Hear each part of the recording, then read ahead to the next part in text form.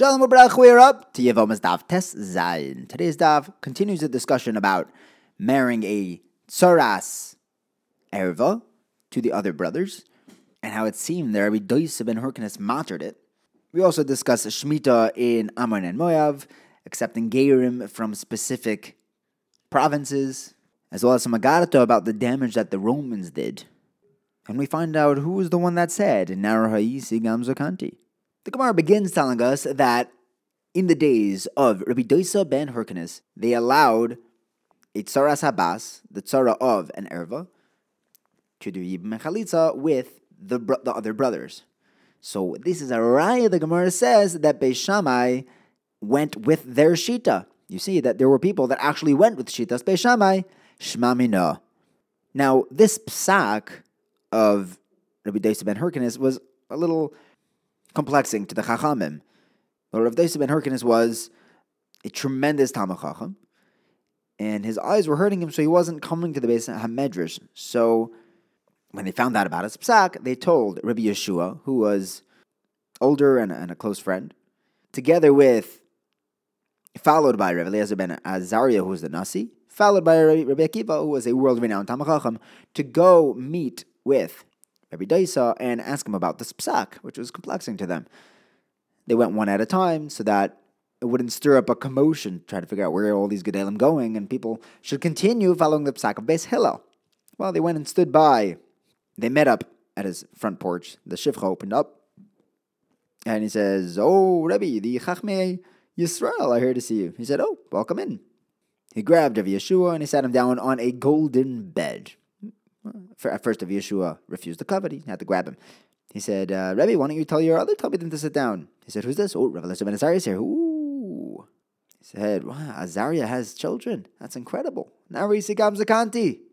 He grabbed him and he sat him down on the gold bed. He said, "Even though you're young in age, since your father was a tremendous person, you can attain that level of greatness and wisdom even at your young age." Rabbi Yeshua continued. He said, "Oh, well, what about your Talmud here? Well, he's still standing." He said, "Who's that?" He said, "Rabbi Akiva ben Yosef." Some people take out the lashon of ben Yosef. He said, "Ooh, you are famous from one side of the world to the next. Come, have a seat." He didn't pull him down into the golden bed because they were out of space. He said, "Kamoischa yirbu b'Yisrael." So they didn't start straight up with the Tsaras Habas halacha, which they came to tackle with him, but they started talking about halachas, and then they got up to the sugya of Tsaras Habas. They said, "What's the halacha over there?" He said, "Oh, well, actually, it's machlekes Beis Shammai Beis Hillel." And they said, "Oh, fascinating. And how do we paskin?" He said, "Like Beis Hillel." They said, "Whoa, hang on, but I heard in your name, we all heard in your name, that the halacha is like Beis Shammai." He said, "Oh, did you hear that Doisa said it, or Ben Hyrcanus said it?" They said, "Well, we just heard it stam." He said, "I have a little brother who is a Bechor Satan. Either he's very wily or incredibly sharp. His name is Yonason. He is a Talmid of Shammai, but don't get involved with him because he can muster up 300 reasons why Tsaras Habas is mutter. And we don't paskin like Beis Shammai, but he's remarkably sharp and he will debate circles around you. However, despite his 300 rayas, I, Reb Doisa ben Hyrcanus, testify, Shemayim v'Aretz can testify for me that on this stone here sat Chagai Hanavi, and he said 3 different psukim. He said, first of all, that Tsaras Habas is not mutter, it's aser. Second, that Ammon and Moav take off Meiser Ani even during Shemitah in those areas. And third, that we do accept Gerim from the cities of Karduyin and Tarmudim. Ben Yaakov points out that there were 3 halachas here. 2 of them he was makel on. The Tsaras Habas Asura is the Chumrah. And we know that if a Bezdin is too makel, they become a Bezdin Materes, and we don't listen to them anymore. He was pointing out that he still has this Chumrah of Tsaras Habas Asura. Now, these 3 Talmidei Chachamim came in through one doorway, but they left in 3 different doorways. The Rishonim argue as to why. One reason is to avoid Yonason. One reason is to actually try and triple their odds at encountering him. Well, Akiva actually was the one who met up with him. And Yonason turns to Rabbi Akiva and says, "Wow, you're famous from one side of the world to another." They had this debate, and Yonason won the debate. And he said, "You're remarkably famous, but Ashrecha, that you have this esteem, this name, but you still have not reached the level of cattle shepherds. Rabbi Akiva said in his humility, well, the truth is I haven't even reached the level of a sheep shepherd. Ooh, halavai, we should be able to appreciate the levels of a sheep shepherd. I believe Rabbi Akiva was a sheep shepherd, but maybe after becoming Rabbi Akiva, he realized the incredible madrega of a Pashut Yid. It's that tefillah sadat. And not only should we reach high levels, we should appreciate the incredibly high levels of the Pashut Yidin, of being a Pashut Yid. It's not so Pashut. Now, one of the halachas that Chagai Hanavi said on that stone was that Amon Amoiv take off Meiser Oni during Shemitah. Why?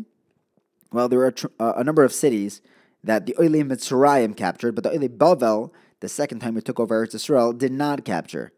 The first Kedusha from the Oilei Mitzrayim with Yeshua was a temporary Kedusha, but the ones of the Oilei Bavel, well, these cities of Ammon and Moav, were from the first round of capturing, and therefore you are allowed to plant there on Shvius. They don't have the Kedushas Eretz Yisrael, and they enacted that they should, so that the Aniyim will have where to get their sustenance during this Shemitah year. It's right next to Eretz Yisrael. The second capturing was a Kedusha La'olam, but they avoided Ammon and Moav to keep it for the Aniyim during Shemitah. Next, Chagai Hanavi also said that we accept Gerim from Karduyim and Tarmudim. Imam Baruch Cheskel taught us that we don't. So Rashi explains the discrepancy. There's Karduyim, but there's also Kartuyim. Kartuyim is puzzle. There's another version of the answer that instead of Kartuye, it's Karduye, and the Kartuyim are the Psulim. But we'll accept Gerim from Karduyi. Rabbi Yochanan says that we do not accept Gerim from Tarmudim. The reason for this is that there is a concern that this population actually married Jewish women, so their children, according to Shita, that if a Jew marries a goy, their children are mamzerim, and therefore we're not going to accept mamzerim as gerim. That doesn't work. Does Rabbi Yochanan hold that we do not accept gerim from the city of Tarmudim? The Mishnah tells us that if one finds a kesem from a nida, which is an issur derabanan, a tuma derabanan, if it comes from Rechem, then it's still tahar, because Rechem is a non-Jewish city, and the Rabbanan did not make a tuma on a kesem from goyim. It's only of a Jewish nida. However, Rabbi Yehuda is metameet this kesem found in Rechem because they were actually gerim. And even though they went off the derech afterwards, they were still goyim there because they're Jews. However, if you find the kesem between goyim, then you could assume that it's from a goy and it's tahar. And over there we learned that it'll be tahar even if you find it in Tardum. Rabbi Yochanan says that we're even allowed to accept gerim from Tardum. I thought Rabbi Yochanan says we do not accept gerim from Tardum. Oh, maybe this is a Stam Mishnah and Rabbi Yochanan doesn't go like that. We can't say that because we learned that Rabbi Yochanan always follows the Stam Mishnah. Actually, the Gemara says that's not a raya. It's machlokes amoyroim whether Rabbi Yochanan follows the Stam Mishnah or not. That's why we have a discrepancy whether Rabbi Yochanan follows the Stam Mishnah and accepts gerim from Tardum, or he does not accept gerim from Tardum. Now, why wouldn't we accept gerim from Tardum? What is Tardum? What happened there? There's a machlokes Rabbi Yochanan and Savi. One says that the avodim of Shlomo were wealthy and powerful, and they married Jewish women, but they were goyim.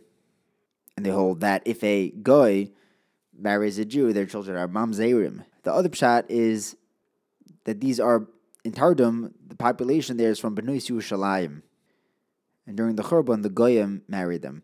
Now, according to Manda Omar, that it's Avdi Shloimo, he holds that if a goy marries a Jewish girl, their children are mamzerim. But according to Manda Omar, that holds that it's Bnei Yerushalayim.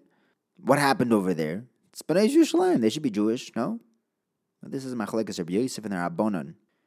Either way, it wasn't a good situation. One says that 13,000 men and 6,000 archers showed up in Yerushalayim. One says it was 13,000 men, and of the 13,000, 6,000 were archers. When they came into Yerushalayim, when these goyim showed up in the Heichal, while everyone was looting the silver and gold, they went after the Bnei Yerushalayim. This is what the pasuk meant, Noshem b'tzion onu b'sules b'or Yehuda. And continuing the extrapolation of psukim, Rav Shmuel bar Nachmani tells us in the name of Rabbi Yonason that the Sar HaOlam, the Malach of the whole world, said the pasuk of Nari Sigam Zikanti. The Rebbeinu Shalom didn't say it because the Rebbeinu Shalom has no concept of zokin, of getting old. It can't be David HaMelech said it because he was never scounging around for bread. Like Koshish Kulei Hai. Rather, the Sar HaOlam was the one that said the pasuk of Nari Yisi.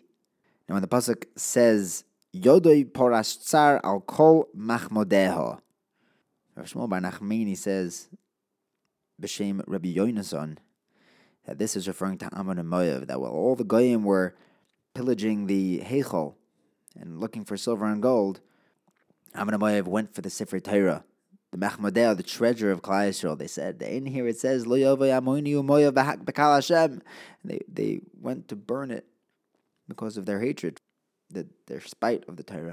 Next, the pasuk of Tziva Hashem LeYaakov Sevivav Tzarav, the surrounding afflictors, Rav explains, is like the people of Humni, these Greeks, these Goyim, who would cause tsar to the Yidden living in Pum Nahara, where there were poor Jews living there. Thank you for learning with me. We only hear Besuras Toivas. Have a wonderful day.